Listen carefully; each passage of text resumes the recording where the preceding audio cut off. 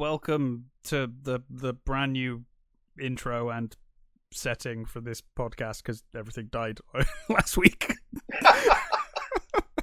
How are you doing, Matt? Pretty good. Good. Slightly worried about what just happened.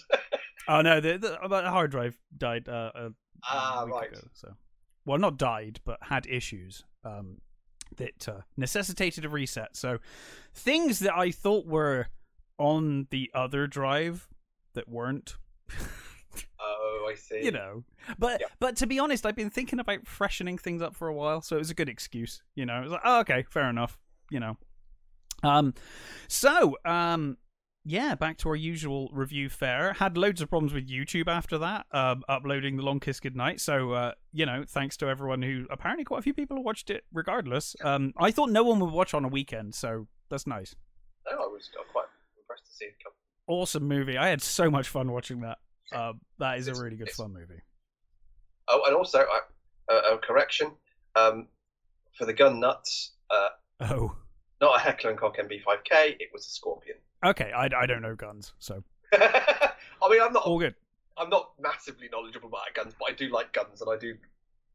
You know, yeah, like I know. Yeah, especially Western guns. I know some guns. You know, like the Walter. I'm like, okay, Bond gun. Get that one. Yeah. You know, certain guns. I know what an AK-47 you know looks exactly. like. Everybody knows what an AK is, and everybody knows what an AK I've watched enough 80s movies to know what an AK looks like. Exactly, yeah. Oh, yeah, and M60s and Uzis. Everybody knows what an Uzi looks like. Yeah, right. You know, so I always have this problem when, you know, you play video games now, like tactical games, and you get all these different guns, and I'm like, just tell me which one's best, because I don't know. Just give me a sniper rifle. Yeah, whatever. Give me a shotgun, you know. and I'm happy. And a revolver for your pistol. I'm happy then. Yeah. Well, do you want to kick us off? Sure.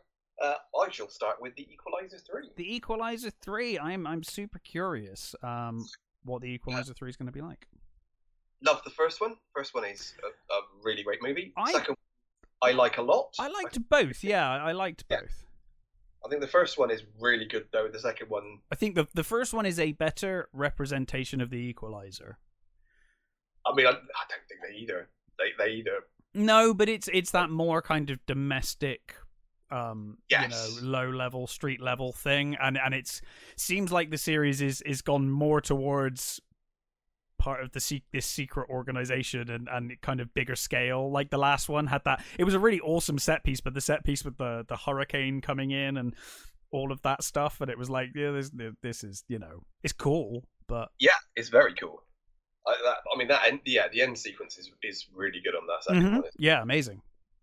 So basically, this time we've got our hero Robert McCall in Italy. And it starts with basically the aftermath of a complete massacre, with him seemingly wiped out an entire house full of mafia. Is this a starts at the end? And that's exactly what I thought.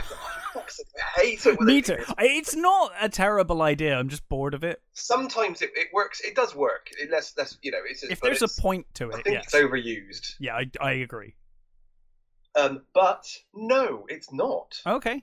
He just murdered a lot of people. But it does give you a sort of there's a sort of mystery to the sort of why he was there, and which it explains later, which kind of worked. I kind of liked it. It did seem a little pointless, but it kind of worked for the overall story. So he's there, and he's, you know, this sort of mafioso guy, who is the boss, sort of turns up with his grandson. Yeah. And he sees all his men basically dead except for one guy who says, like, he told me to wait outside. And they goes inside, and he's, you know, says about why he's here, and, you know, you took something that didn't belong to you. I've come to get it back. Yeah. And then he proceeds to kill him, and then as he's walking out of the place, the grandchild shoots him in the back with a rifle.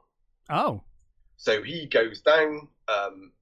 He then sort of makes a sort of, not exactly an escape, but he leaves and collapses in his car, and, you know, the car pulls up at the side of the road. Yeah. He's found by Italian policeman who takes him to his sort of village, little town sort of thing, and takes him to the doctor there, and the doctor basically patches him up.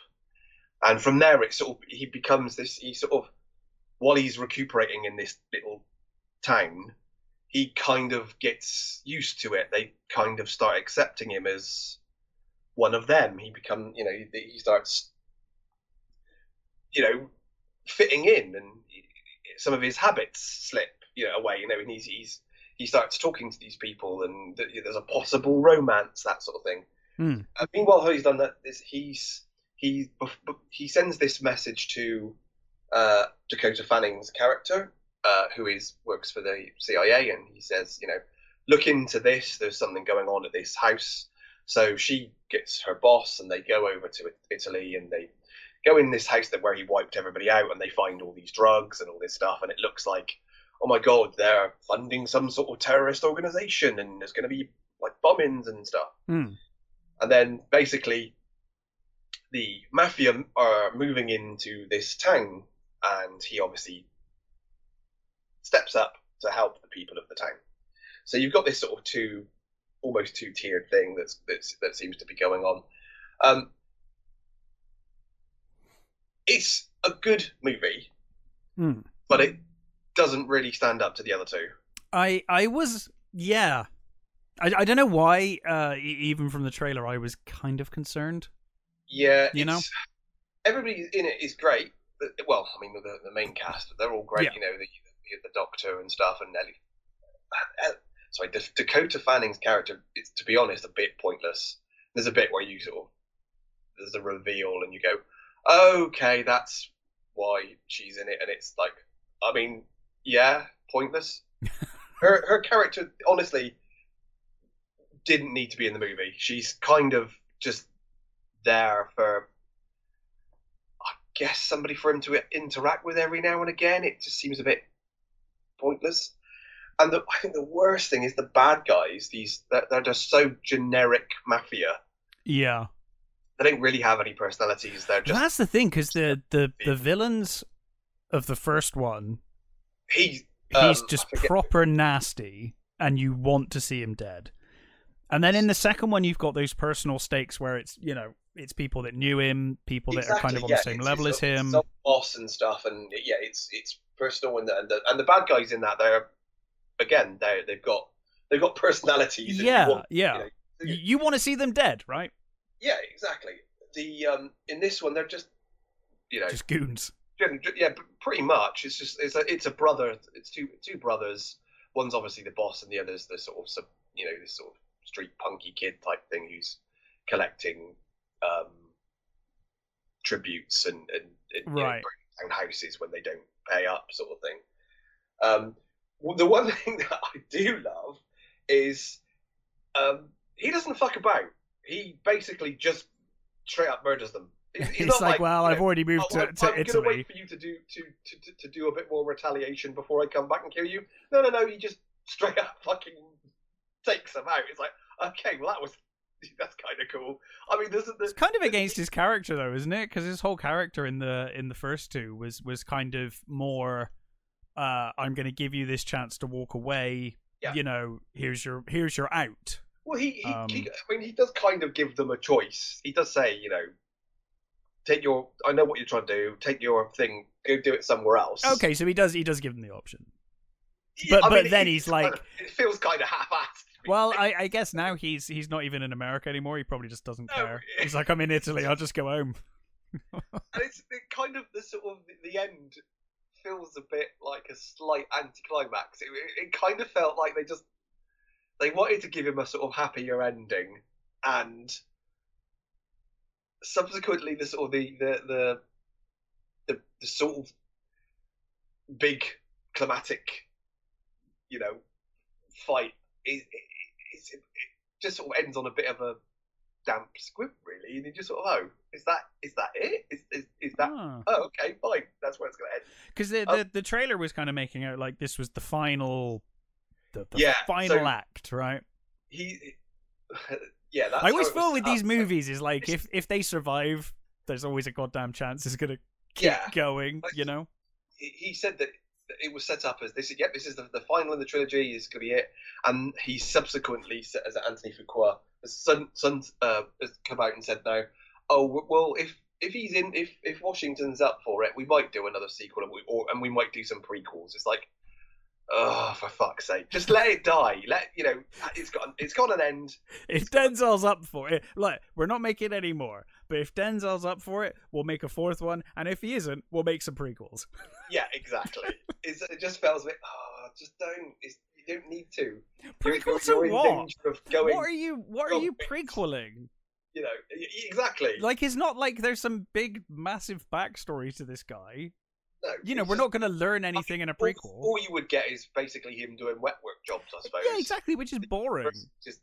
I mean, they could be great, but I suppose you could get his son to play him. Yeah, because he's pretty cool. But I don't know. I think they should end. I mean, it's not a bad movie by any. You know, it's the action's still great. Denzel's still fucking great. It's just played out, I guess. It's totally, worth watching. And yeah.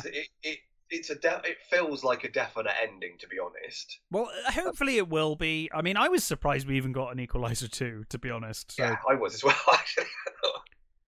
And especially since we got this weird Equalizer series with Queen Latifah, which is a bit weird. Oh God, I forgot that existed. Yeah, I know. It's sort of, it kind of exists, and it's like, I don't know why. It certainly exists. It's there. It exists. So yeah, I mean, it's still a good movie. It's like I said, the action's still great. Denzel's still great. The direction's still good because Anthony Fuqua knows how to.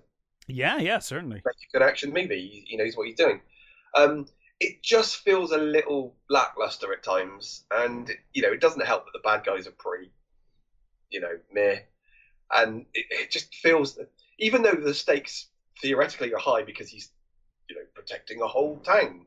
It just doesn't feel like there's stakes, really. It just feels a bit meh. Yeah. It's a little bit. I think it's certainly the worst one, but if you've seen the other two, it's certainly worth watching just to finish it off, I think. Yeah. Okay. Well, I certainly intend to see it because it does look fun. Yeah, yeah. So like I said, the action's still great, so it's worth it on that level. Yeah.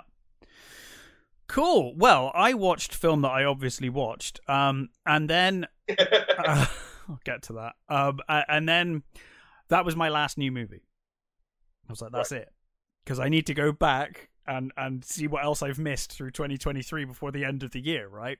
Yeah. So I watched Sympathy for the Devil. Oh, that was on my list. I did direct to it. Yeah, I was like, well, I mean, cards on the table. Butcher's Crossing is in my top 5. Before the end of the year, so it might make it onto my list if it's. Yeah, I mean, I was like, well, Butcher's Crossing is almost certainly going on my list at this point, unless something comes along. You never know. But I was like, well, I had so much fun with that. Let's see the opposite end of Cage, and watch Sympathy for the Devil.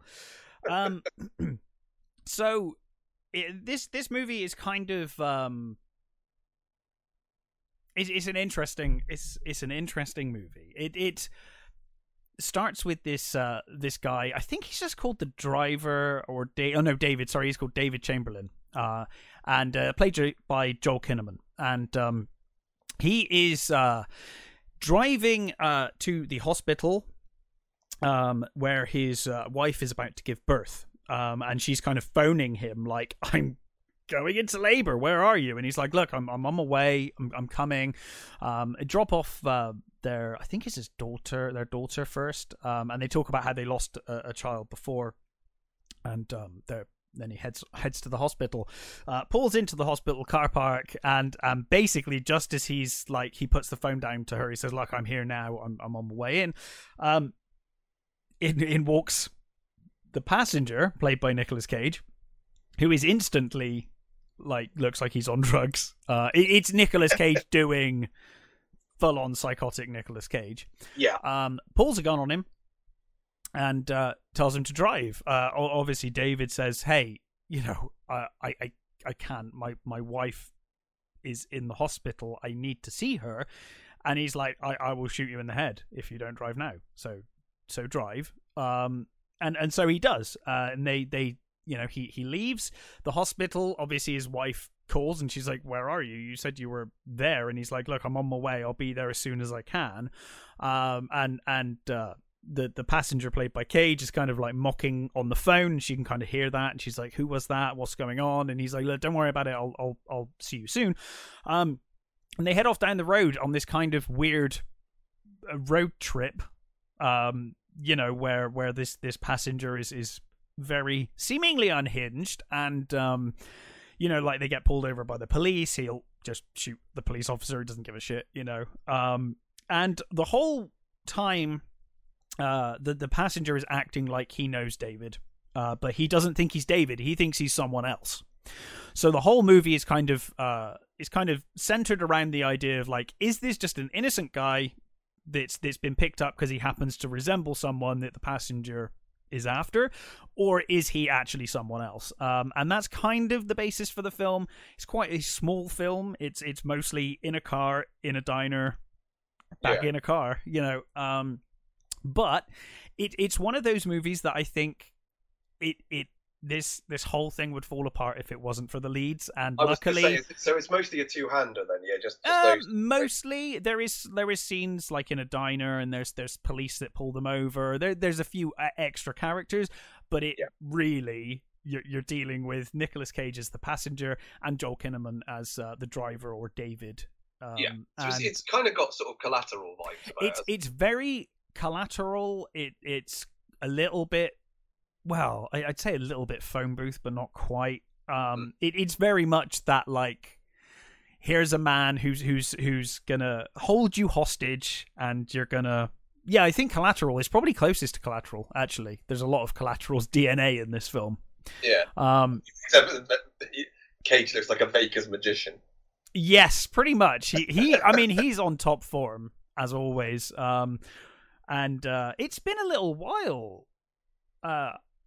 I would say, I mean, Color Out of Space was not quite great movie. Well, he became more unhinged throughout the movie because of situation. But for reasons. He was a pretty normal guy at the beginning. I would say Mandy was the last time I've seen him this kind of unhinged in a movie. Yeah, screamy and just out of his fucking mind.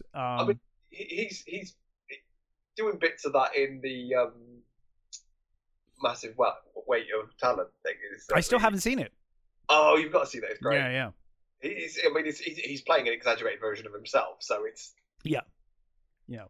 So, not the best film I've ever seen, but certainly enjoyable and held together by Joel Kinnaman and Nicolas Cage. I've really got a lot of time for Joel Kinnaman. Me too, and that was the thing. It was like, well, it's two actors I really like. Yeah, it's got to be worth a shot, and I wanted to see it before the end of the year, just in case it made the top 5. Certainly worth a watch. It's not terribly long, and I think that's another thing. It doesn't really outstay its welcome. 90 minutes long.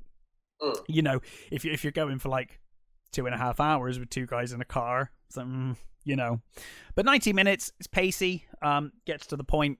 I quite enjoyed it. Okay. Yeah, I want to see that Silent Night, the one that Kinnaman's done with John Woo. Yes, I'll try and check that one out as well. There's so many films. I actually posted on social media the other day saying like, hey, I'm seeing Godzilla -1 this week, and then I need to see everything I've missed. So send me your films, and I've got quite a few that people listed. So try and check all of those out before our new year top 5, just in case, because you never know. It's all up for grabs.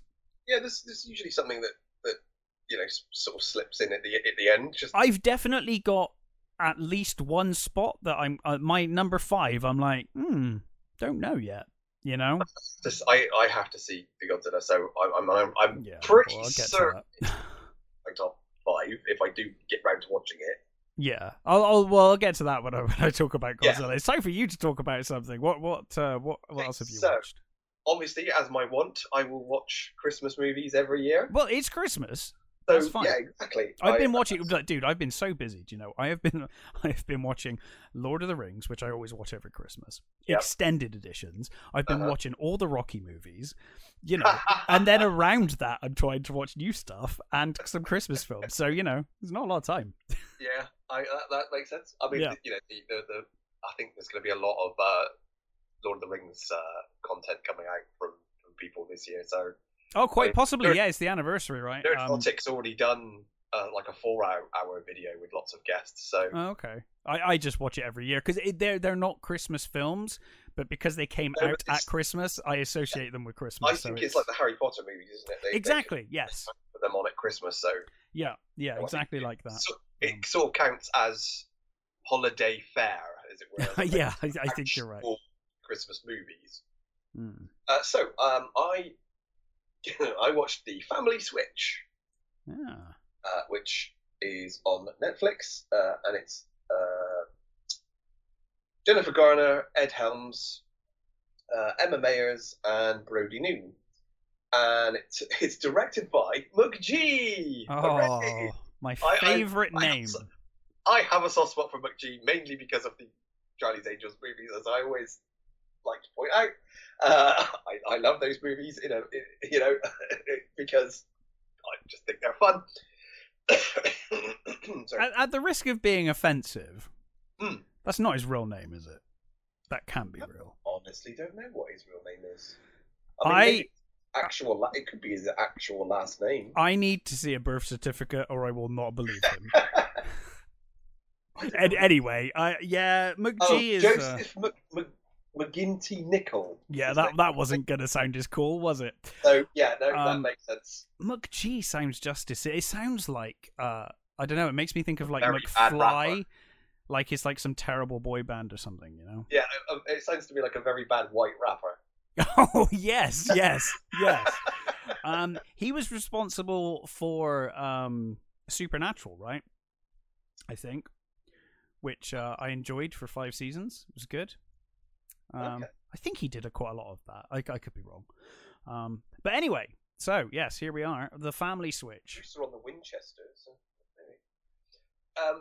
Yeah, so basically, it's we've got your mum and dad and their 2 children. Yeah. Who obviously they're a drifting family. You know, a family that are drifting apart because obviously, you know, kids are into their social media and stuff, and you know what the boy's like maths genius and is totally, you know, inadequate at school among his peers, but he talks to sort of, you know, ancient professors about math problems and things. And okay, so it's incapable of socializing, but yes, genius. The daughter is, you know, super duper football girl. That's English football, not American. She's super duper, you know, sporty Soccer. And into her, you know, social media. She's on her phone, and the dad is a music teacher who, you know, was a I'll get to the joke about that his band in a minute. You know, he was once in a band, and you know, he left the band to pursue a career and, you know, another family. And the wife, who is an architect, who's, you know, busy mom, who, you know, doesn't seem to have time for the children like she should, and all that, you know, that sort of usual sort of stuff. And the mum says, we've got to go and make a Christmas memory. We've got to go and, you know, do this thing. And there's this big alignment of the planets coming up. So they're going to the observatory to watch this alignment of the planets through the telescope. And while they're there, they see this fortune teller, played by Rita Moreno, for God's sake. It's like, wow, okay. Who basically, you know, they don't want to get their fortune read, but you know, she's got a sparkle in her eye, and she's obviously magic. And you know, they're there and they're arguing at the telescope, and you see the alignment of the planets through the telescope, and she says to Rita Moreno's character, "Oh, could you take a picture of us?" And you know, the dad's like, "I wish I was as, you know, I could be like you now." And the kids are like, "Oh, you don't know anything. I wish I had my life was as easy as yours." Rah rah rah. And obviously, they crash. They break the crash together. They break the telescope, and they wake up the next morning, and they've switched bodies. Yay! So I like a body switch movie. I enjoy them. Too. Yeah. This is one of those. It's naff and it's silly, and it's Jennifer Garner's basically doing the same thing she did in 13 Going on 30, which is a movie I really love. She's great. The actress playing the daughter is she plays the wolf girl in Wednesday. Oh yeah. So those two are great. Mm-hmm. Ed Helms and Brody, fine. They're okay. I mean, I'm not a massive Ed Helms fan anyway. I think he does what he does, and it's fine. He plays the terrible nerdy character, relatively well. Yeah. So basically, you've got and also the other thing that this one also does with the swap is the baby swaps with the dog. So you get this slightly cringy CGI baby running around like a dog. Oh god. Leaping about like a dog at some point, which is like, ooh, weird and creepy. And it's kind of funny when you see the dog on the potty. Yeah. I mean, it looks terrible CG wise, but it's kind of funny. They do make a joke about. My brain can't help but think that, oh god, it's such a fucking ridiculous film. It doesn't matter. Yes, exactly that. Because I was like, surely if a baby swap with a dog, your like anatomy is you'd just die, wouldn't you? Like with that, how would that? You wouldn't even know how to function. I mean, I don't know. It would. But whatever. It's a stupid joke. It's fine. Yeah, it's a. They do and it's a Christmas movie, and when it's a Christmas movie, the rule is if it's a Christmas film, you have to be far less harsh on it. That's the rules. You switch your brain up a bit more. Yes. Oh, that's what we've always said about Christmas movies. Yeah, absolutely. And it's got a pretty, the cast are all pretty good. So, Jennifer Garner's, as I said, kind of just doing what she's done before, really, which is in a better movie. I might add, it's a much better movie. There was quite a funny joke about when they're all talking about the swap, and they say this has never happened before, and then they mention sort of like jokingly all the other movies. Yeah. That they've done it, but not as movies. They just mentioned the titles as sentences, which was quite funny. But there was this really funny one, which I thought was funny, but not, I think, in the way they intended. It was that so Ed Helms was supposed to be in this when they get to the point where other kids, the kids are like seeing that, oh, actually my dad was actually quite good, and the daughter sees that her mum actually made all these sacrifices for this family. It's not just she's not the robot I see her as, and all that sort of stuff. There's the boy is in the sort of toilets, and he hears his dad's students talking about, hey, wasn't he in this band, like a really cool band, and like, yeah, wasn't it like Black Sabbath or something? Oh, well, I don't think it was Black Sabbath, it was something like that. So they mentioned a couple of bands, and you're like, cool, wonder what band he was. Yeah. I'm gonna spoil it, fuck it. He says, when they eventually, he says, oh no, Dad, I didn't realise what was the band that you were in? He says, well, I was in Maroon 6. And you're like, really? That's the cool band you fucking chose your character to be? Maroon fucking 5? Fuck off, really? So I found that funny, not for the reason I think they thought it was funny. Isn't that meant to be a joke? I mean, I would have assumed. Well, I think the fact that all his students think that he was in a, But they thought he was in Black Sabbath. They... That's true. I guess it could. Maybe they thought he was in a cool band. Yes. I suppose it could have been that. I just didn't see it that way. Who knows? Yeah. Fucking 5. But it's it is what it is. It's got all the beats that you expect from a swap movie. There's the daughter trying to give her mum's presentation. Yeah, and then the mum trying to date high school student or something. Yeah. Yeah, there's all those sorts of there's all those bits, and it's okay. As a body swap movie, it is not up there with, you know, Mother gets offered weed Right, by yeah, other students. Oh my god. yeah, that sort of stuff. Yeah, It's not that. There is the added creepy factor of the brother and sister, you know, in mum and dad's body, and like having to kiss for their friends, sort of thing. Which is, oh god, yeah, I hadn't even considered that. yeah, the added creepiness is actually quite funny. I mean, God, I would be like, we've had a massive argument. We're not getting on right now. Yeah, so exactly. you know, don't want to talk about it. Yeah, there's that, and there's the sort of the mum and dad in the kids' bodies at a party, and they're talking to each other like, you know, as a loving couple, and the sort of kids are like, aren't they brother and sister? That's like, and that works. That was quite funny. Yeah. But yeah, it's no Freaky Friday, either version of Freaky Friday. It's no Freaky. You know, 13 going on 30. It's certainly not Freaky. Freaky's really good. Yeah.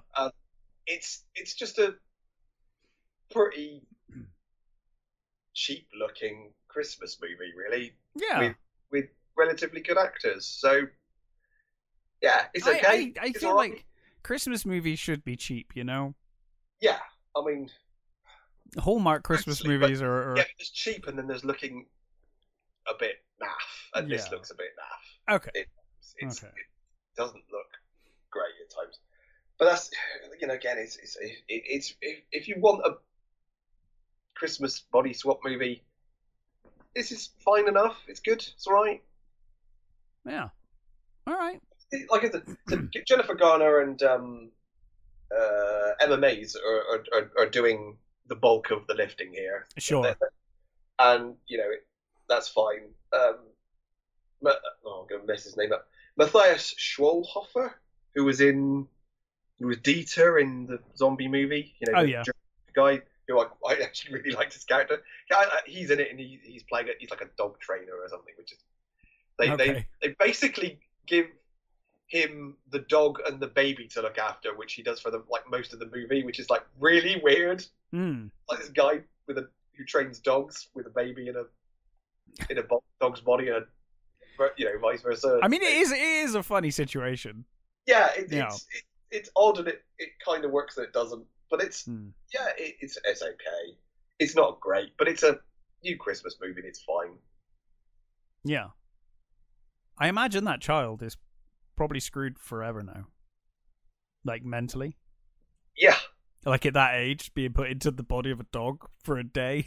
I mean, would it really notice? I guess maybe not. Or it's either not going to notice, or it's going to have massive trauma for the rest of its life. I guess we'll find out in The Family Switch 2. I mean, you joke, but it wouldn't surprise me. No. All right, well, cool. Yeah, maybe. That's a maybe from me. The Equalizer 3 is a definite. It's like you know, I can't recommend it as a really good Christmas movie. Yeah. It's fine. It's all right. Sure. Yeah. Okay. Well, I watched Godzilla -1, obviously. Right. Shockingly. So I will say, I probably went into this film with a different attitude than most people expected me to. I went into this movie because I am a massive Godzilla fan. It's probably my favorite thing. No, are you sure? Yeah. I didn't know that about you. But I'm aware that it is, right? And so I went into this, I went to the cinema with friends, and I was like, okay, but I know I'm going to enjoy this movie, right? It's kind of like a given that I'm going to enjoy this. And it's a given that even if I like even the worst Godzilla movies, I enjoy. I was going to say, even the 90s one has... 98 has its moments. It's got Jean Reno in it. Yeah, I was going to say, literally, when you said that, he's doing his best, okay? My first thought was Jean Reno. That was the first thought I had. Was like, well, it's okay. The only good thing in it. Probably. And the design is cool. It's just not Godzilla. Yeah, I don't know why it wasn't Beast from 20,000 Fathoms. That it would have made way more sense to have been a remake of that movie than Godzilla. But anyway, so I have my bias. I knew my bias going in. So I was like, okay, I'm going to enjoy this regardless. But as a movie, when we're coming to the end of the year and we're talking top 5 movies and all of that stuff, is it actually as good as the hype? Because I've tried to avoid as much of this as possible, which led me to one amusing thing, which I will say in a little bit. Because I avoided spoilers for the most part. Mm-hmm. Well, I'll tell you now.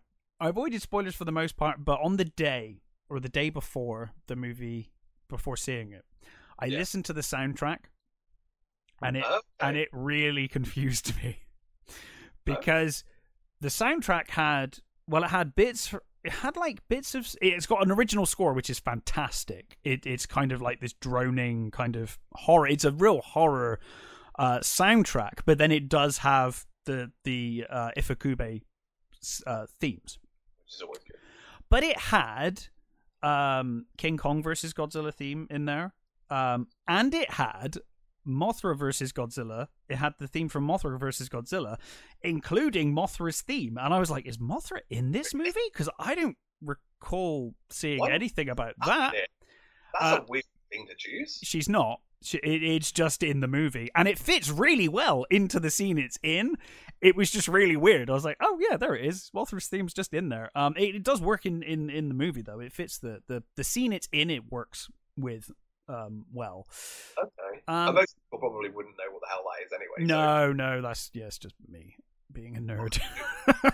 only the Godzilla fans are going to know what that is. You'll know the Ifukube score. Oh yeah, of course. Well, I mean, I would say a lot of people would know more, but so anyway, it's 1945, coming towards the end of World War II, and we follow Koichi, who is a kamikaze pilot, and he basically is just it's debatable. He's clearly afraid to die, but equally, this is at a point in the war, 1945. The Japanese know they've already lost. Mm-hmm. And so there is this thought of like the government and in fact the mechanic, he lands on Odo Island. And basically there's a small group of mechanics there. And he basically lands saying, look, there's technical problems with this plane. I can't fly it properly. So it needs to be fixed before I can kamikaze correctly. And so the mechanics look at it and it becomes very clear there's nothing wrong with it. And this lead mechanic, he kind of sits with Koichi because Koichi kind of walks off and stares out to sea. And he's clearly very emotional. And the mechanic says to him, like, I understand. And Koichi's kind of shocked, but he says, well, look, Shikishima is his name. He basically says, look, oh no, sorry, no, it's Koichi Shikishima is Tachibana. Sorry, Tachibana. He says, like, look, I understand because our government know we've lost this war. Like, it's like dying with honor, but there's no honor in dying for no reason. Like, you're just gonna die for literally no reason because we've effectively lost. So he kind of sees Koichi's problem and he kind of covers for him a little bit. Anyway, that night, Godzilla attacks. Which is cool. Like almost 5 minutes into the movie, Godzilla turns up. But minor spoiler, I think it's probably out there now anyway. But it's a smaller version of Godzilla. It's like the Godzillasaurus from Godzilla vs. King Ghidorah, where it's like the unmutated Godzilla. And he basically he is much like in 1954's Godzilla, where he is the this creature that they all worship on Odo Island, and the locals are aware of Godzilla, and they in the 1954 version they sacrifice people to Godzilla to keep him peaceful when the fishing's bad and all of that, so that they can get more fish. Odo Island residents are aware of Godzilla, and when Godzilla attacks, one of the mechanics says it's Godzilla. Like one of the Odo Island residents told me about Godzilla, and it's like, I think in this scene Godzilla is somewhat innocently, I think he's just spooked by them spotting him, turning lights on him, air raid siren going off, all of that kind of stuff. Yeah, but he's pretty brutal. And he basically Koichi is in a position where he can get to his plane and shoot the cannons. He gets to the plane, but he freezes. And he doesn't shoot Godzilla because he's scared of Godzilla. And Godzilla proceeds to kill all the mechanics other than Tachibana and Koichi. So Koichi is then heading home to Tokyo, end of the war. And he goes back to Tokyo, finds the whole city in ruins from the firebombing, discovers that his whole family are dead. And the only person he recognizes there is his neighbor, who thinks he's a piece of shit. And believes that they lost the war because people like him didn't do their duty, didn't kill themselves in the line of duty, and because of that, they lost the war, and all of this has happened. Saying if this is a comedy, then no. If anything, I mean this in the best way possible. This is a war drama first and a Godzilla movie second, which is a bizarre thing to be saying, but that's works. The impression I was getting, So basically, from there, he is living in the ruins of his old family's house. Both of his parents are dead, obviously. And he, during this time, he meets a woman called Noriko, who is a thief at the time, anyway. She, he's introduced to her as she's running away and someone's shouting thief. And she has this baby with her. Akiko, and she gives the baby to him and runs away, and he's like, well, what am I doing with this baby? Like, I don't want it. And he goes to leave it, but then decides against it, and they meet up later, and she questions why, and he was like, well, I couldn't leave her there, in that situation. And they end up like basically forming this nuclear family. She is obviously, they're not together at this point. And Akiko is not Noriko's baby either.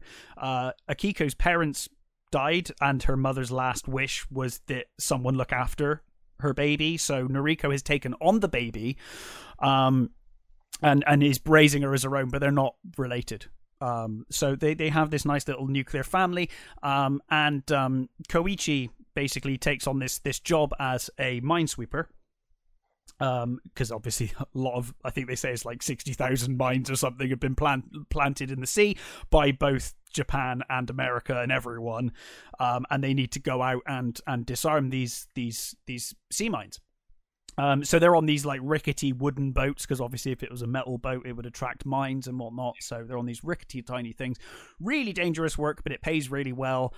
And Noriko's obviously a little upset at him for taking the job, but he says, look, I'm going to come back, I promise. But he is racked by survivor's guilt, both over not doing his duty in the war, and then obviously Odo Island. Then we get so it skips ahead, to like 1947, I think, when, America's doing the nuclear tests, and we get a quick shot of Godzilla, obviously getting hit by the nuke. He is now irradiated, and Godzilla proper. So I won't spoil where the movie goes from there, but effectively, Godzilla then shows up, and it's quickly told to us that basically America are like, yeah, we can't get involved. Because obviously at this point in the war, or this point post-war, Japan has been disarmed, and they're under American, basically, protection and control. But America basically say, well, look, we cannot get involved in dealing with this monster, because Russia will take it as a sign of aggression if we get involved militarily in this region. So we can't get involved, even though it's our fucking fault. So basically, they don't want tensions with the Soviet Union, so they bow out. And the Japanese government, pretty much, they send the minesweepers on this kind of secret mission to try and stop Godzilla, because they realize he's destroyed a couple of American destroyers, and the path leads straight to Tokyo. So they're kind of like, they send out the minesweepers to try and delay, while one of their warships can get there. And basically the movie goes on from there, but this movie is primarily, as I said, a war drama. It is one of the few, and I say this as someone who's seen all 37 Godzilla movies more than once. It is one of the few where you really care for these characters. The acting is superb across the board. There are a couple of scenes that really got to me. One scene was probably the standout in terms of acting, was when Koichi basically has this complete mental breakdown and says to Noriko, he's just in a complete state, and he says to Noriko, am I dead? He's like, he thinks he's dead or that he's about to die. He thinks he's basically on Odo Island or about to kamikaze, and he's living out this dream nightmare in his final moments before he dies. And he's completely broken by the war, let alone Godzilla turning up. He's just broken by the war. In fact, at one point he says to his parents, he's like, his dead parents, he's like, dare I dream to be happy with Noriko, who's moved in. And then obviously Godzilla attacks Tokyo, and he sees that as like, I can't be happy. Like, this is my punishment. I have to just live with, misery, and I'm gonna, and he kind of takes it on himself as like a personal mission to take down Godzilla, as he failed to do originally. So he's now blaming himself for all the Tokyo attacks as well that Godzilla's doing, because he could have pulled the trigger of his guns on his plane. There's a couple of scenes. I mean, I don't really like kids, to be honest with you. But fuck me, this kid is adorable. That's for sure. This kid is adorable. There's two scenes where Akiko cries, and they're heartbreaking scenes. Like, it got to me twice. Both times it got to me. This movie, the characters in this movie are fantastic. The little girl in the new ones is pretty good. That little deaf girl, she was great in the yeah, she's great. I forget what her character's name is now. But yes, but yeah, Akiko is adorable, and the actress who plays her, I mean, for her age, fantastic. I hope they didn't actually like upset this child. Do you know what I mean? Yeah. Because then I might take that back. But yeah, amazing performances. And that's not to diminish anything from Godzilla. When Godzilla turns up, you generally have got about, I don't know, 15 to 30 minutes of people talking, but it's interesting. It's interesting character development. All of the people you meet. It sounds like it's closest to the original. It's certainly, if you were to put it next to another Godzilla movie, it could only go next to 1954. Really, I mean, even Shin Godzilla, I would say, is a lot more dark humor than this. This has got humorous parts. Like, you meet the crew of the Minesweeper are quite funny together in that kind of camaraderie kind of way. There's a few bits of levity, but it's a dark movie. It's a dark, serious movie. And it's very emotional. It really is fantastically well directed. By Takashi Yamazaki, who also did the visual effects, also wrote it, also like had a hand in producing it. I think. Renaissance man, doesn't he? Yeah, I mean, he's really. I mean, I don't think they expected this film to do as well as it has done. No, it's done bloody guns, hasn't it? Well, according to Wikipedia, so it was made for less than $15 million, and it's made $64.1 million so far. And it's been expanded. They keep adding new dates in the cinema in America. Yep. And obviously now it's out in the rest of the world, and it's doing very well. So anyway, yeah, when Godzilla is on screen, he's a force to be reckoned with. It's probably the most angry Godzilla we've ever seen, to be honest. Maybe GMK comes close. Godzilla, Mothra, King Ghidorah, All Out Monsters Attack. That Godzilla's quite evil and nasty. But this, he is just savage. And in a Godzilla movie, you're like, yay, Godzilla, right? Just want to see Godzilla smash stuff up, because that's half the fun. And it is half the fun in this movie. But honestly, after the attack on Tokyo, and I said to Ben as we left the cinema, and he was like, I'm so glad you said that, because I almost leant over to say that to you. After the attack on Tokyo, I was like, yeah, Godzilla needs to fucking die. Like, they need to fucking kill this creature. Like, it is like savage, Yeah, it is a tremendous film. It is the Wrath of Khan of Godzilla movies, where you know, well, I guess I actually no, I take that back because obviously 1954 is the same, but what you have here is not just a good Godzilla movie. It is a fantastic film. I mean, it's always good when you give a fuck about the humans. Rarely happens. You don't want, to be honest, most Godzilla movies, we don't want the humans anyway. We're just there to see. Certainly the American ones. I mean, the Japanese ones have had some good characters, but nothing, you know, again, it's still mostly all about the monsters. The kaiju kick the shit out of each other. Yeah, and here you're going long periods without seeing Godzilla, and you don't need to see Godzilla. You know, I was glued to these characters and their struggle.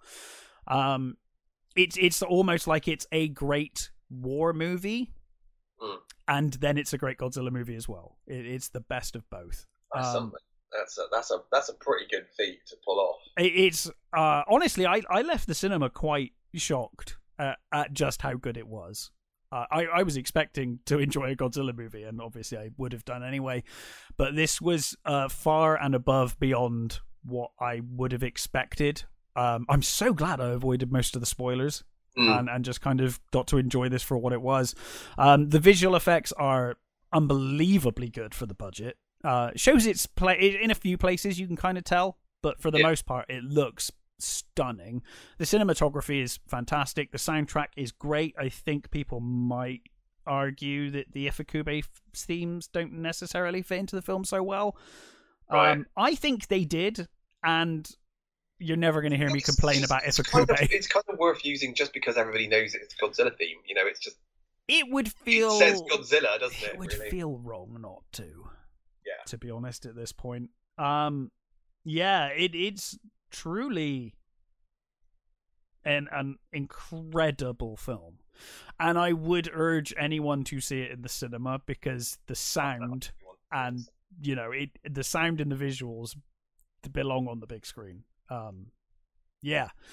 A truly brilliant film that far exceeded my expectations, and obviously I was pretty hyped. This I said to my friend as we went in, I was like, God, this is like so weird, because I remember when this film was announced on Godzilla Day 2022, I was like, oh my God, there's a new Japanese Godzilla movie, and it was kind of like tumbleweed, like no one really gives a shit. And it's so nice. This is the thing, you know, when people talk about like, oh, toxic fans and gatekeeping and all of that, and I'm like, everyone loves Godzilla right now, and I love it. It's the best thing ever. Like, everyone's going to see this movie and they're like, oh my God, this is amazing. I'm like, yeah, I know, right? Yeah, it's great. It's nice to be able to share it, like this thing I love with everyone feeling this pretty much the same way. I haven't seen anyone say anything different yet. So yeah, highly recommend it. A must see at the cinema this year, I think, if you can get there. Brilliant. Yeah. I totally want to. I mean, I was totally planning on seeing it anyway, but I just want to see it. I really do. Yeah. Well, depending on when you go, I might come with you and see it again. I was thinking about it the next day. You're willing to go back to the cinema to see Dude, it. the next day. That's a good sign. The next day. I saw it on the Friday, and on the Saturday I was like, I could go see it again today. I was tempted. But yeah, anyway, go see it. I'm not going to spoil any more than that. It's a film that needs to be seen. If I had one criticism, I think it is, and it's not even, I don't even know if it's a criticism, it's just the way that Japanese make films, particularly these days. I would have personally liked to have added another half an hour to let scenes breathe a bit. It does that Japanese, I mean, you know this, like the kind of that very fast pace that Japanese filmmakers do, where it kind of goes from thing to thing to thing to thing to thing. You know, we cover a lot of time and ground very quickly, and I would have liked to have seen a little bit more time to let things breathe. But you know, there may be a director's cut at some point that kind of does that. Who knows? But yeah, I can't recommend this film enough. So, what else have you watched? The other Christmas movie I saw. Your Christmas or mine too? The sequel. Now, you covered the first one last year, right? I did. I covered the first one last year. So, which basically was the, rich boy and poor girl sort of meet and become boyfriend and girlfriend, and through a mixed thing, through they basically they're going to their parents for, they're supposed to be going to their either parents, their own parents for Christmas, Yeah. but they decide when they're on the trains that actually wouldn't it be a good idea to surprise, my partner if I go to theirs instead. So they both obviously they miss each other. They Okay. so that's the first one. They end up at the other's house for Christmas, and then obviously they all come together. The rich kids are lured from Yes. and the poor is a working class. Dad's a ice cream salesman and all that sort of stuff, and you've got that usual beats, and I pretty much I really enjoyed the first. You did. I remember you had a really positive review. I'm curious how they do it again. How does Kevin McAllister get Home Alone twice? What's the setup? Time, they are going to Austria for for Christmas. Right. So, Asa Butterfield's James, his dad, played by Alex Jennings, is brought home his new is bringing his new girlfriend, played by Jane Krakowski, who's in really great actress from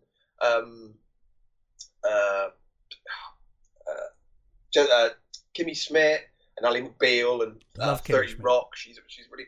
I will say she's bloody criminally underused in this movie, but she's the new American girlfriend for his dad, and obviously she's this award-winning writer, and she's one of those sort of crass Americans, rich Americans, and you've got David Bradley is the sort of his grandfather.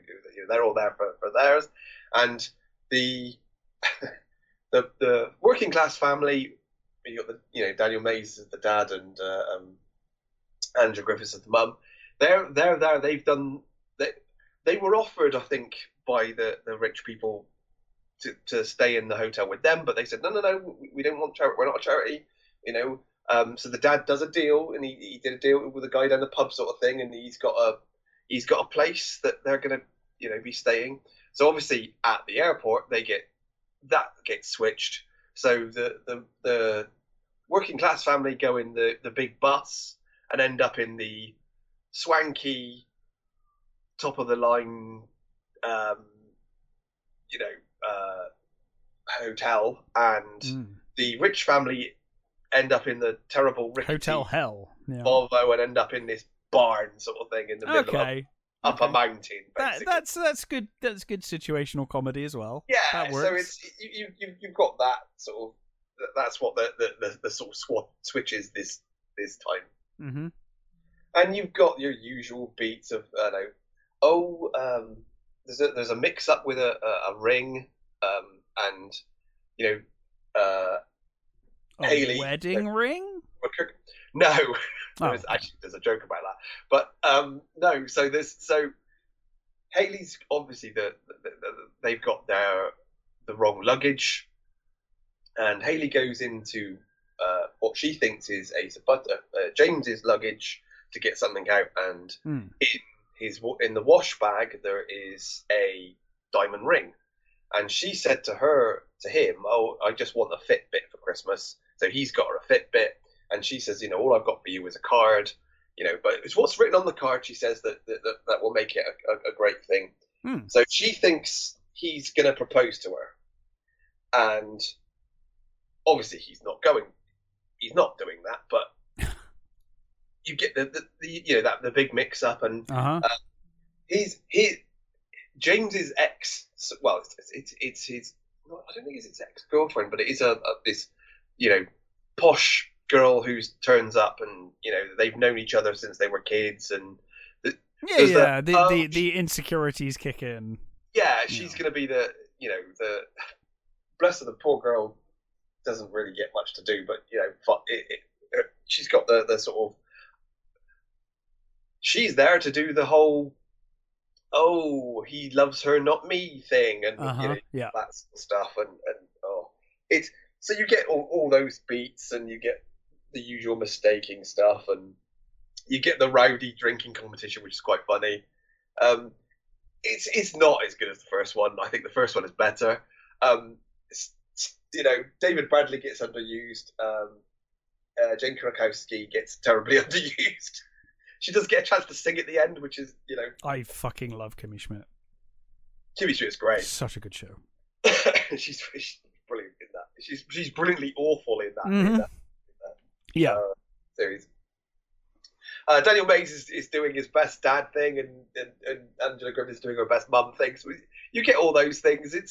If you like the first one, you're probably gonna like this one. It's kind of more of the same, just a little bit lesser. Really, mm-hmm. It's not as good because it's kind of just them going through the sort of similar things on holiday. Yeah. And you get and you've got the the granddad guy from the who was pork pie from Desmond's and stuff. Who's great to see him. Still kicking around and stuff. And it's you get the sort of the grumpy hotelier who likes to dress up as he looks forward to Christmas every year because he gets to dress up as Krampus. That's awesome. So and it's a really good Krampus mask he's got as well, actually. Oh, cool.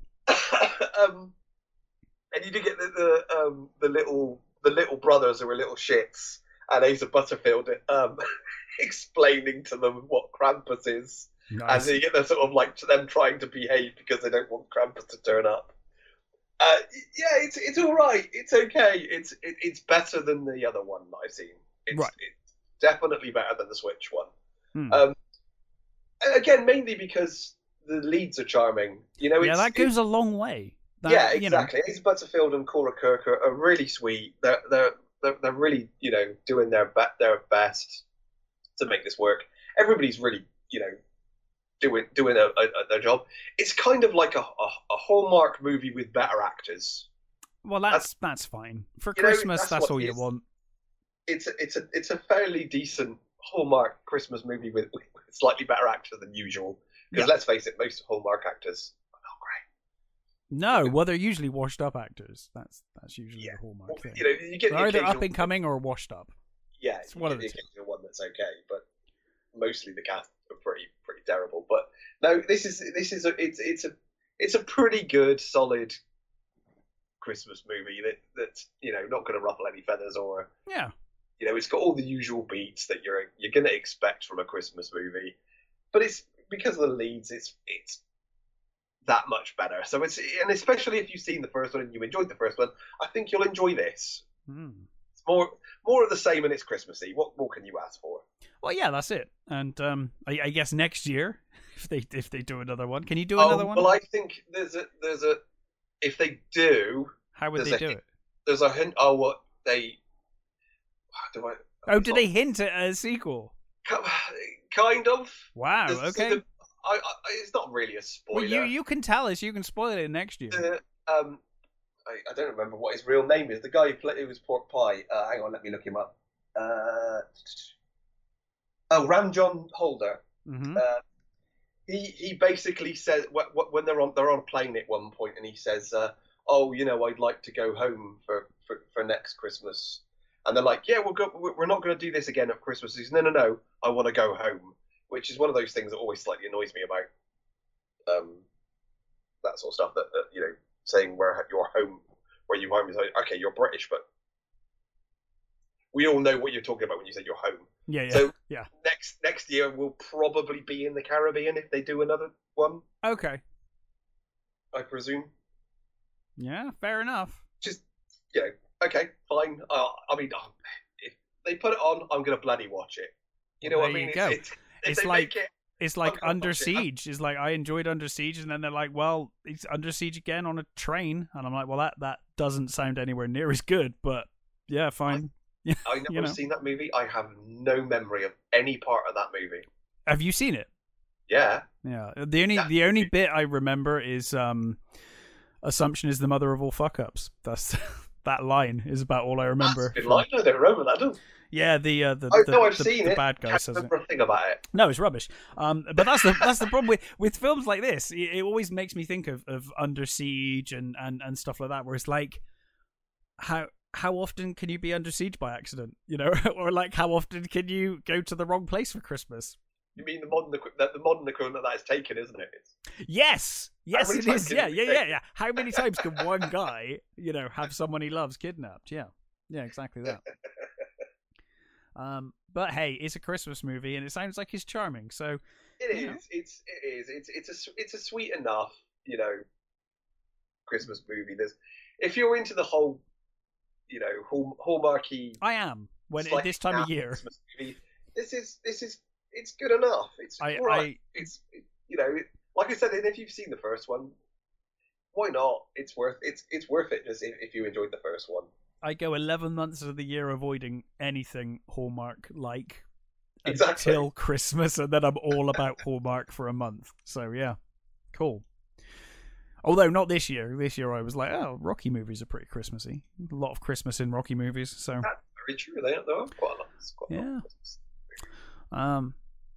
Cool. Well, I don't really have much to say because we're only 3 episodes in, other than to say that Reacher Season 2 is superb so far. I'm watching that relatively soon. Yeah, cool.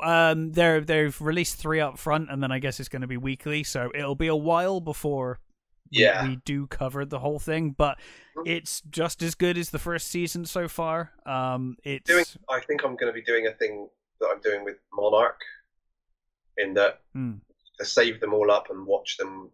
Me, my wife, and my brother-in-law are probably going to watch them all together. I think you'll have a better time with Reacher. to be honest, I kind of got that impression from what people have said about. Yeah, I mean it's Monarch by comparison. It's fine when it at times when it decides to take itself somewhat seriously, and it does have some cool ideas, some thoroughly unlikable characters, and it just feels like quite directionless to me at times. There are some nice bits in Monarch, though. It's not terrible. But Reacher, on the other hand, season 2, so far has been fantastic. Reacher's basically contacted by I forget her name, his military friend from the first one. She contacts him, and it turns out that their old band of military police. He basically founded this military police group, and someone appears to be killing them one by one. So it's the mystery of that. So far it's absolutely superb. It's got Robert Patrick, I think, is playing like the big bad this season. And they had.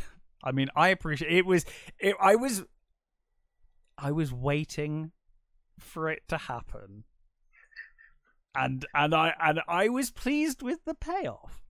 Well, they do a Terminator thing. They do a Terminator thing, but they did it. It was good. They did. It was good. They book into a hotel, and Reacher, I think, says some. I think he's a football player or something. He is like an alias of a football player. Right. And she's booked in under Sarah Connor, and the henchman's like, oh, the big guy and her have booked into this hotel under pseudonyms, and he's like, oh, this character, this football player, and the guy's on the phone to Robert Patrick's character, and he's like, who's Sarah Connor? And Robert Patrick's like, who gives a shit? I don't care who fucking Sarah Connor is. Just go and get him. I was like, that's quite fun. Like it was a nice nod. It wasn't too like on the nose or anything. It just it made me smile. But yeah, if you like season 1, you'll love season 2. So far, it could shit the bed next week, but so far, it's been superb. So yeah, we'll circle back to this when it's done, because I guess by then you probably will have seen it as well, and we'll review it properly. So what else have you watched? So I basically gave a chance to something called Silver and the Book of Dreams. which is a German movie, basically Yeah. set in England. Okay. German funded it's or sorry. the German? It's an Amazon movie, so I don't know whether they. I presume it's I guess Amazon Germany Okay. funded. Yeah, I yeah. don't Well, know. I'm assuming Amazon have conquered most of the world at this point. So it's So it's based on a book, I believe, a German book. Hmm. It's a young adult sort of thing. So we're introduced to Liv and her sister, who are coming on the Eurostar to London, because their mum has basically met a new guy, and they're basically moving in with this the new family, and the dad here has got a son and daughter. Right. Daughter is awful. The son, is awful. Well, awful as in the character's awful or the actor's awful? Oh no, she's great at being awful. Yeah. Yeah, she's a terrible human being. She's just a bitch. Cool. And they're still grieving for their father who died in an accident. And they don't really want to be here. They don't want to move to sort of London. They don't want a new dad sort of thing. So you get all those sort of things. And you see what on the trip over, Liv has a very vivid dream, sort of life, if you like, where she's sort of trapped under ice and she's drowning, and that's obviously her fear is that, Right. and with this new family, she ends up falling into the dream of her brother to be. Okay. And she finds out that this him and his group of friends, they've got this book that they found, and it basically tells you how to make your dreams real, sort of thing. Get the Okay. sort of, and it says basically it's supposed to be you need, was it 4 blokes and a maiden, which she points out is sexist, and it's like, okay. Uh-huh. And I got to the point where I was like, is this going to be one of those movies? It's like, no, it's okay. Well, she's not wrong. They don't. Yeah, it's a silly thing, but it's like, don't make Yeah. I get it. big fucking thing of it. But again, it's quite natural. They don't, thankfully. And it's quite natural that someone might say that. Yeah. So they, there's a missing girl that they find as part of this group, and she ends up going through there's this like dream corridor with all these doors, and you can go into people's dreams if you have like something that belongs to them, like Right. if you have like an anchor. So if you've got like an item of clothing or something that belonged to that person, you can go into their dreams and you can sort of witness what's going on there. And there's this sort of thing about the dream book that she points out. It's like, well, this can't be, there must be a downside to this. And they're like, no, it's fine. There's no downside to it. Of course there isn't. No, it's going to be a really boring film where there's no downside to it. Exactly. She's like, there's got to be a downside to this. And she discovers there's a downside to it. And, there's this sort of thing that you have to, if you, whatever you do in the dream with something else, your deepest fear will also come true. So whatever, if you one of them wants to be class president or something, and his deepest fear is basically to be pantsed on stage, Okay, yeah, humiliated on stage. Obviously, it gets more serious when your fear is drowning in ice. Yeah, I was going to say that's not the worst fear to have. I mean, exactly. So you've got that, and she also discovers that I'm afraid of being pantsed on stage. Well, I'm afraid of being flailed alive. Exactly. Yeah. So there's on a scale of 1 to 10. Yeah. So you've got the sort of that. Those are the sort of stakes. So obviously the missing girl turns out that she was part of this group. She was the original maiden, as it were. Right. And you subsequently find out things about her, and then there's a bigger thing, like not exactly a prophecy, but there's a bigger thing that can happen if this you know the situation is right. There's certain things you can do, and you can and the dreams will come true, and the bad things will have been reverted, so the bad things won't happen. Okay. But there are stakes that I'm not gonna yeah give away because this sounds fun. Sounds fun. Yeah, it's pretty good. The Jenna McKinnon, I think, is a German actress who I think she's working in a second language here, and she's really good. Actually, I really thought she was a really charming lead. The rest of the guys are all fine. They're all I think mostly Irish actors by the looks of it, and they're all doing their what they do in these teeny movies. Mm-hmm. It's okay. It was all right. It was your standard sort of teen movie. You got the will they won't she get with this one of the boys, and there's the usual sort of beats that these things hit.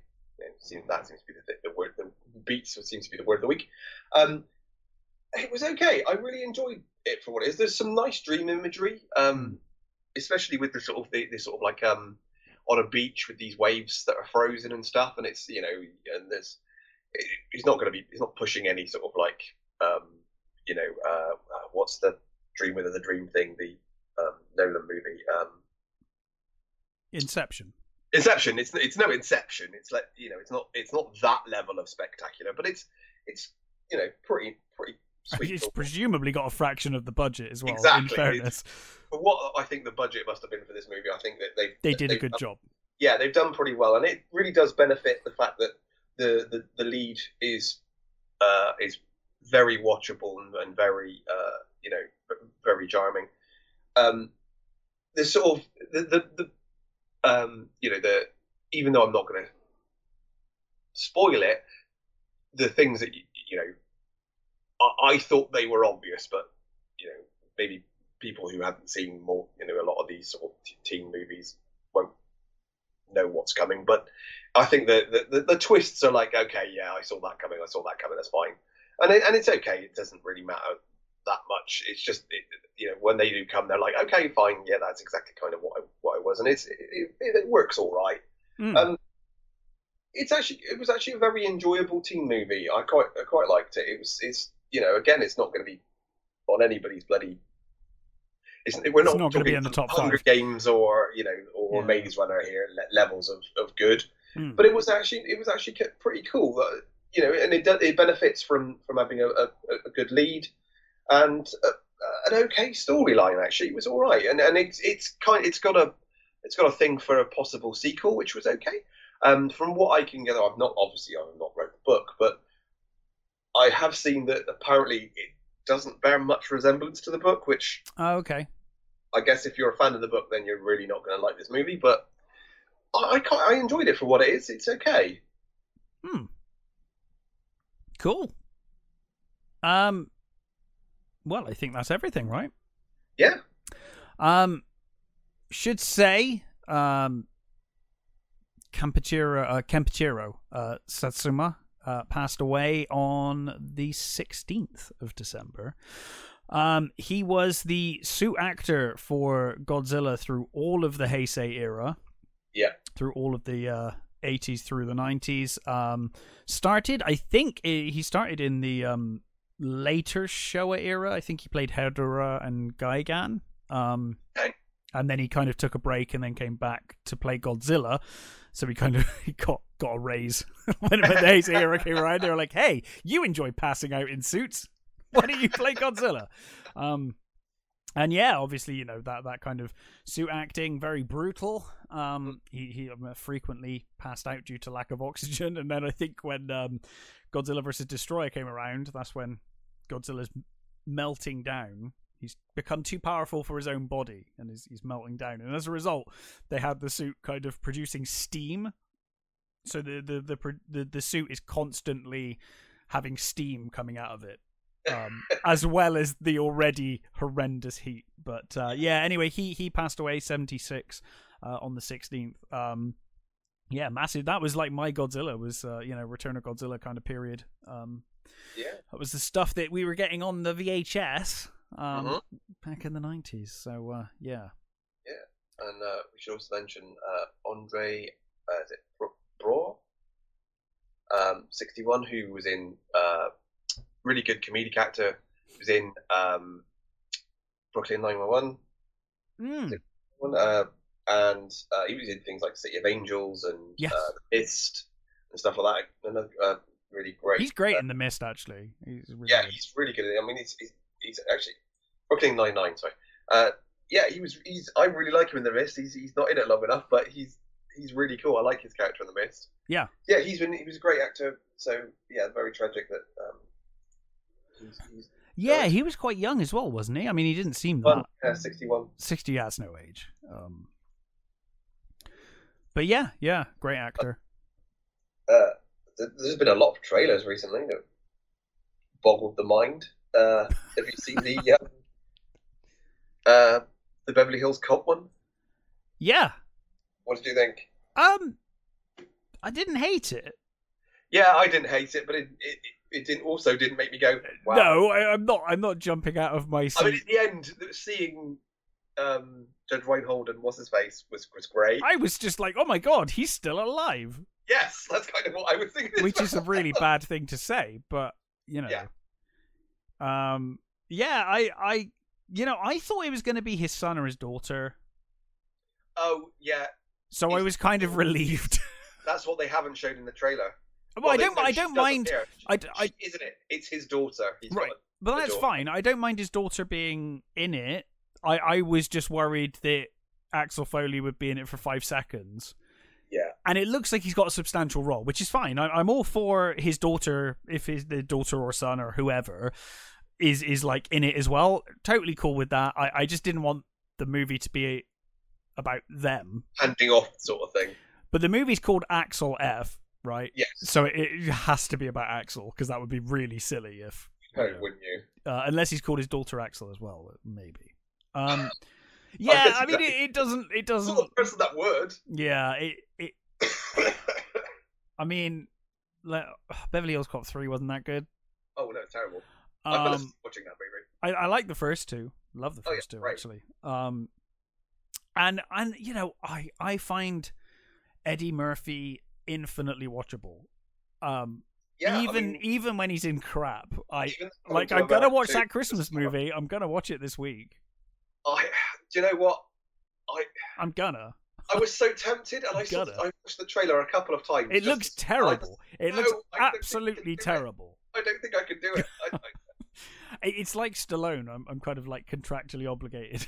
I'm gonna watch it. I kind of feel the same way, but I just couldn't. I watched a number of like Christmas trailers just to sort of see which one I was going to pick, and I picked the other two over that one because I thought they just looked better than that one did. But just you wait, in 2 weeks' time, I'll be like, "I'm my film of the year." It's the shit Eddie Murphy Christmas movie. I'm not excited, but I'm not dreading it, and I will watch it. That's where I am with Beverly Hills or Axel F. Have you seen? They should have just called it Crazy Frog. The Crazy Frog movie. Has that already happened? That's probably already happened. Yeah, probably not. Was that a thing in America? I don't know. Was that a thing anywhere other than England? We got this fucking frog that was really fucking irritating, but what everyone's dad thought was the coolest thing ever. Yeah. For a while, you could not go anywhere without fucking hearing that as somebody's ringtone or. And the thing is, everyone loves the Beverly Hills Cop theme. Yeah. But nobody liked. That's fucking awesome. But nobody liked that fucking frog, apart from dads. Yeah. They're 100% responsible. And small children. I think small children liked it too. Yeah, small children as well. Small children are to blame for Blobby getting to number 1. I feel like Crazy Frog was more adults than kids, but yes, kids as well. Yeah. Anyway, we'll see. I'll watch it. Have you seen the Civil War trailer? Uh, no. Oof. So it's an Alex Garland film. Is it actually about the Civil War? It's about a potential civil war that may happen soon. Oh no, I don't want to watch that. Oh, dude, wow! It feels like it's really baiting.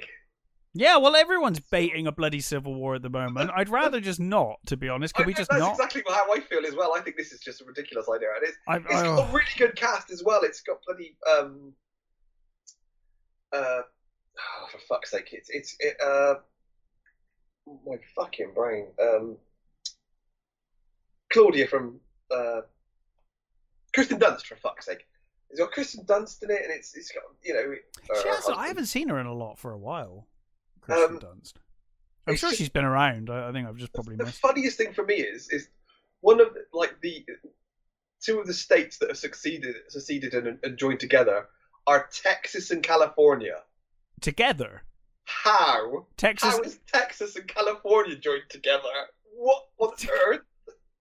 Texas and California. Yep.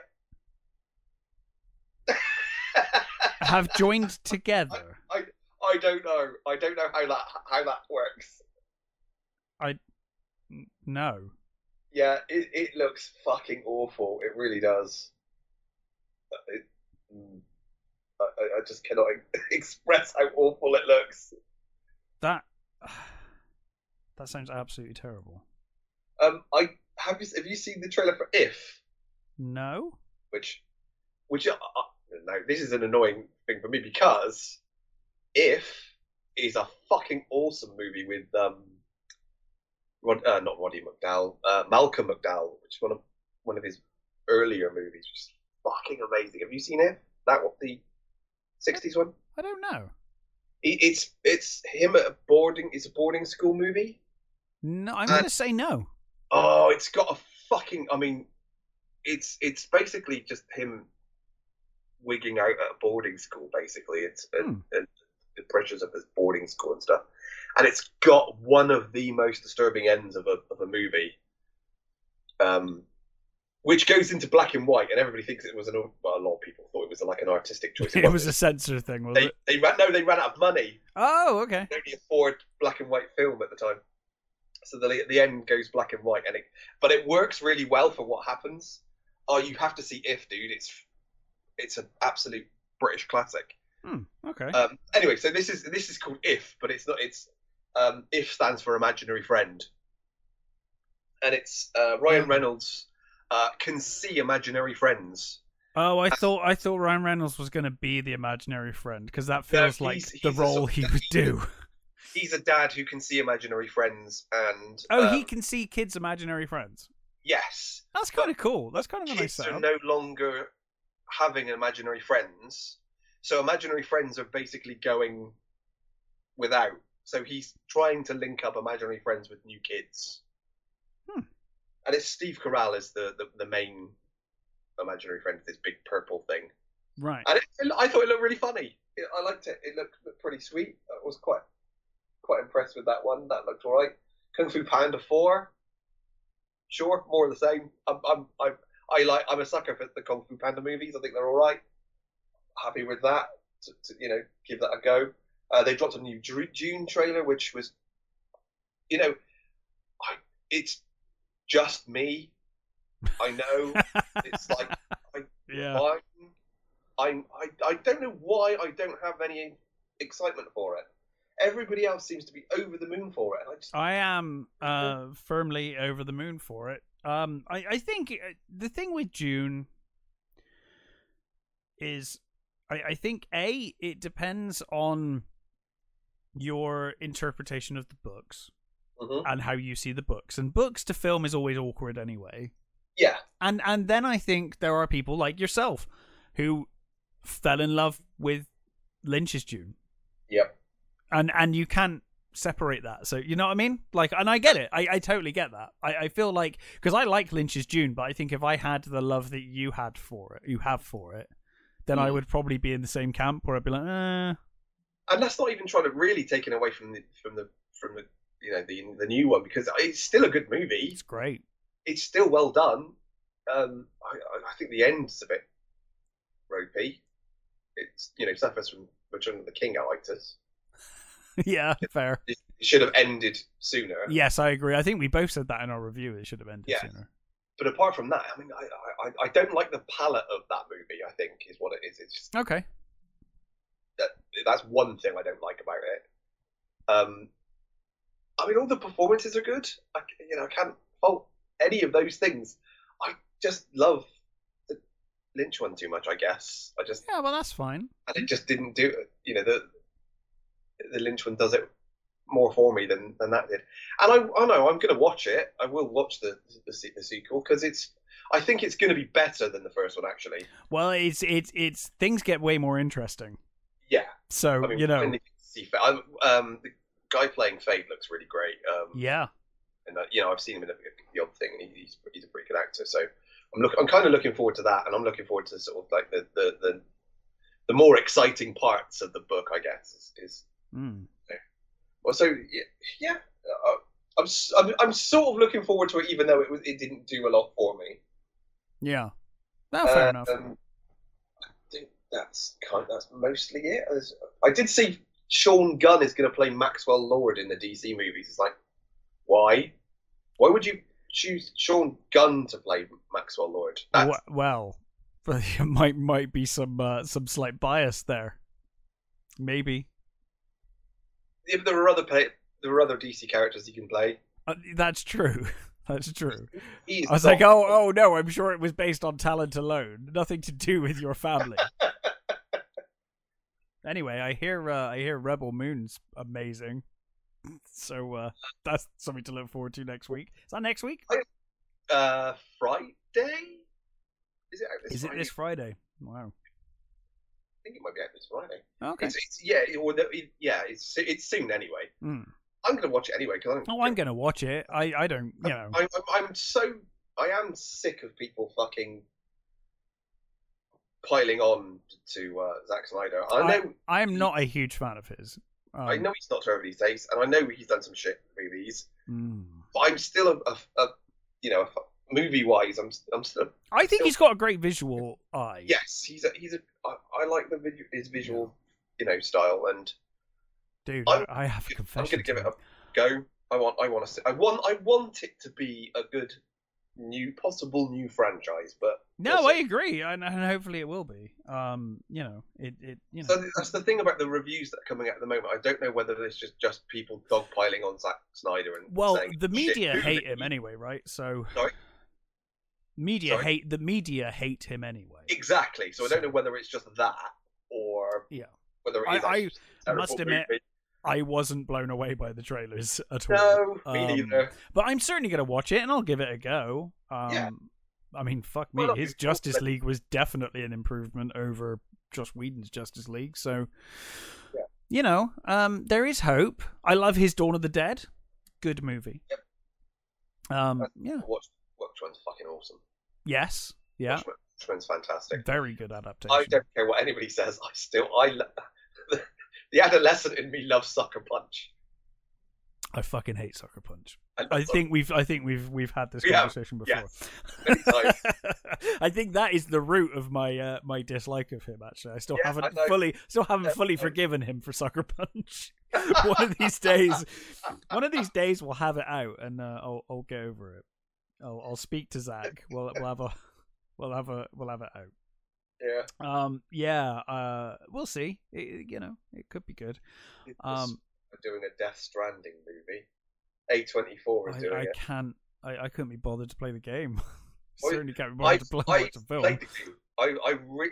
It looked like all of Kojima's bullshit packed into one game, and I was like, no. I actually was really enjoying it. It's good. I've heard good things. It was just one of those that I was like, no. I have an allergic reaction to games where my only job is to take something, pick it up, and put it down somewhere else. Yeah, it's mostly that. Yeah, that kind of game, and I know a lot of people love it. I get it. But it's fucking pretty as fuck. Yeah, I'm sure. Yeah. I mean, Kojima's engine, is that the Fox engine? That is a gorgeous engine. It's got a really nice atmosphere, and the visuals look great.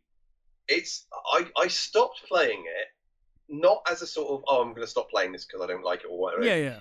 It was one of those things I stopped playing and I was like, I'm going to go back to it. I'm going to go back and to just it. didn't. And I just haven't. I do that all the time. And at some point, I really want to finish it. I think I drive. I think I drive Ben a bit crazy because I do that thing with video games that a lot of people can't fathom people doing with books, where I go from game to game all the time. I'm playing about 6 games at once, and I just kind of rotate, and just keep track of where I am with each one. But yeah, a lot of people hate that.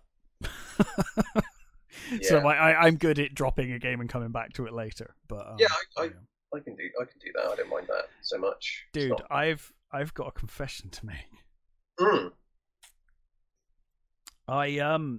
You can, by the way, full disclosure, you can get these for free if you can be bothered to download them and sort them out. They're about 60 to 80 gig a movie, but you can download them. I decided to do the easy route, and I bought them. I bought copies on eBay. I bought, because I don't know why. I was playing fucking Dark Forces, and I was like, I used to like Star Wars. Okay. I bought copies of the despecialized 4K 77 Project Star Wars trilogy. Okay. And I've fallen in love with the original trilogy again. Only the original trilogy. And I'm like, I've never fallen out of love with them. I did. I was done with all of it. I was fucking done with Star Wars. And something. I will admit, I haven't. It's been so I would watch those movies every year, and it's been a couple since I haven't actually. I think the last time I saw any of it until the other week was when we reviewed Empire a couple of years ago. Yeah. But this is, oh my god, it's so good. It's so lovely to see these films as they were. So they've cleaned them up, haven't they? What they've done is they're the original. Their goal, the goal of the project, is and their rule is kind of like the rule for emulating video games, where they're like, you need to own a copy of the Star Wars trilogy to download or have these. Right. But they you can get them for free if you want. They're in 4K, but like I said, they are 60 to 80 gig a download. Or you can go on eBay and just pay some fuck to do it for you, which is what I did. But basically, what they are is they are lifted from the original film. So the original films, as they were played in theaters, they took those films and they have basically cleaned them up a bit. Obviously, they don't really need to. They're not upscaled because it was filmed in 4K originally. Obviously, film is 4K. So they are as they are. And in fact, it even says on their website, and I noticed it watching it, they're like, there are bits in this film where it goes slightly out of focus. And that's because that's how it is in the original. I was going to say, I distinctly remember there's a couple of bits in the original. And they were like, we've not cleaned that up. The whole point is that this is as you would have seen it in the cinema. And I tell you, there's a scene where the X-Wings are banking that goes out of focus. Yeah. And the thing that is most noticeable, aside from, obviously, I actually still own the DVDs with the bonus disc that had the original cuts. But they weren't cleaned up or anything like that. But I will say the first thing that really jumped out at me watching these was the color grading is so vastly different in later versions. That original color grading is so much better. Like, I don't know why they ever... I mean, it's. I think that original trilogy, probably more than any film series ever, has had way too many unnecessary fuck-arounds, over the years. But yeah, it's been great. I've really enjoyed it. I've been watching Star Wars again. I'm really enjoying it, and I didn't pay Disney any money for it, which is nice. I remember the last time I watched the original version. Well, I know the last time I watched Empire was with you, or not with you, but for this podcast. Whenever we did that, it was a year or so back. I think so. Yeah, it's got A to couple be of years ago now, probably. 3 years, maybe. I think it might have been like pre-pandemic. I don't know, but yeah, I think it was. But that was the last time I saw Empire until now. But yeah, it's been really nice, kind of. Seeing that magic again of the original trilogy, and I'm gonna leave it at that. I'm like, no, that's it now. I'm happy. I've got Despecialized on Blu-ray, perfect quality. I don't need any other Star Wars in my life ever. I'm done. I mean, did you hear what? Oh my good lord, Kylo Ren actor. What he said recently about what the plan was for his character. Adam Driver. Adam Driver, yes. Sorry, it was bugging me that I couldn't think of his name then. It was bloody memory. Yeah, I did see that. It sounded like he had a really interesting character arc that they just didn't bother with.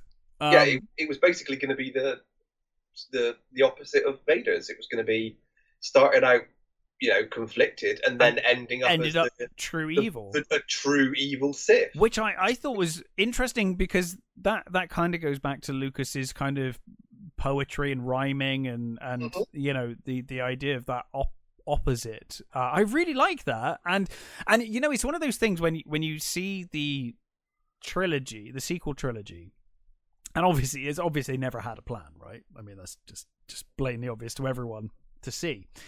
Yeah. But you are like, why did these amazing? Because all of that cast are so talented, and you're like, why did you sign on to this? I mean, I get it. It's Star Wars, so I guess there's that. But when you read, let's face it, they were,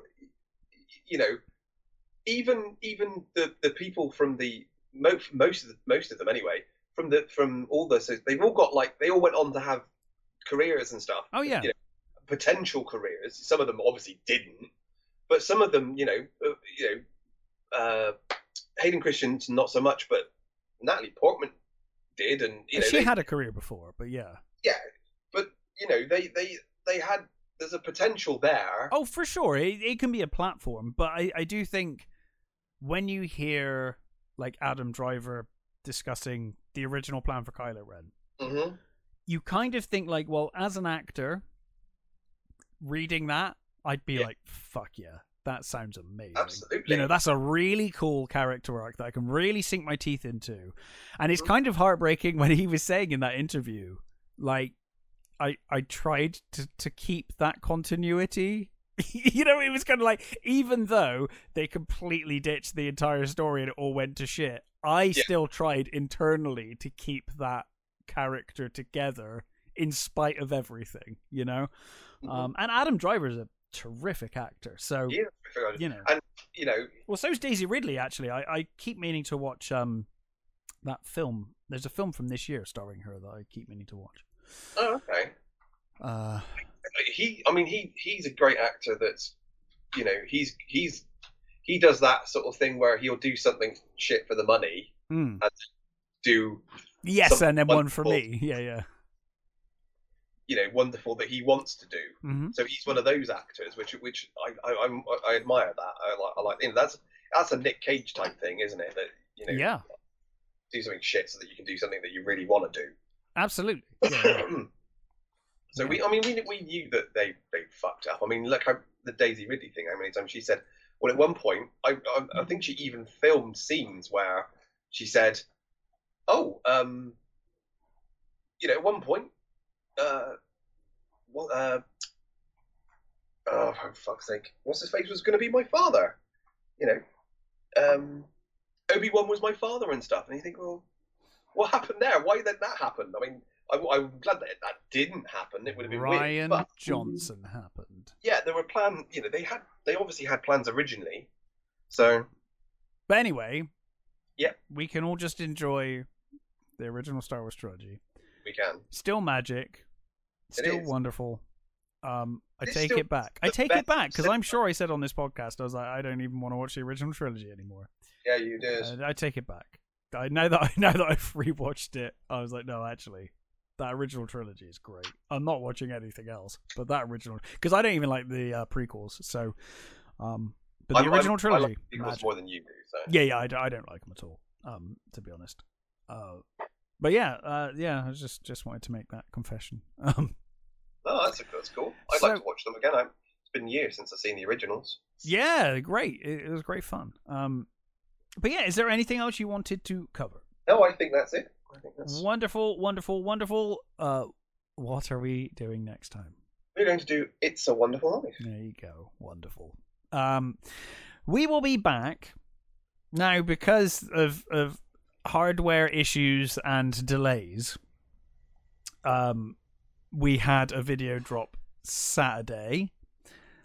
This is going to go out Tuesday, and there will probably be another one by the end of the week. So, yeah, we will be doing all the podcasts this week. But yes, stay safe, take care, and we will catch you next time.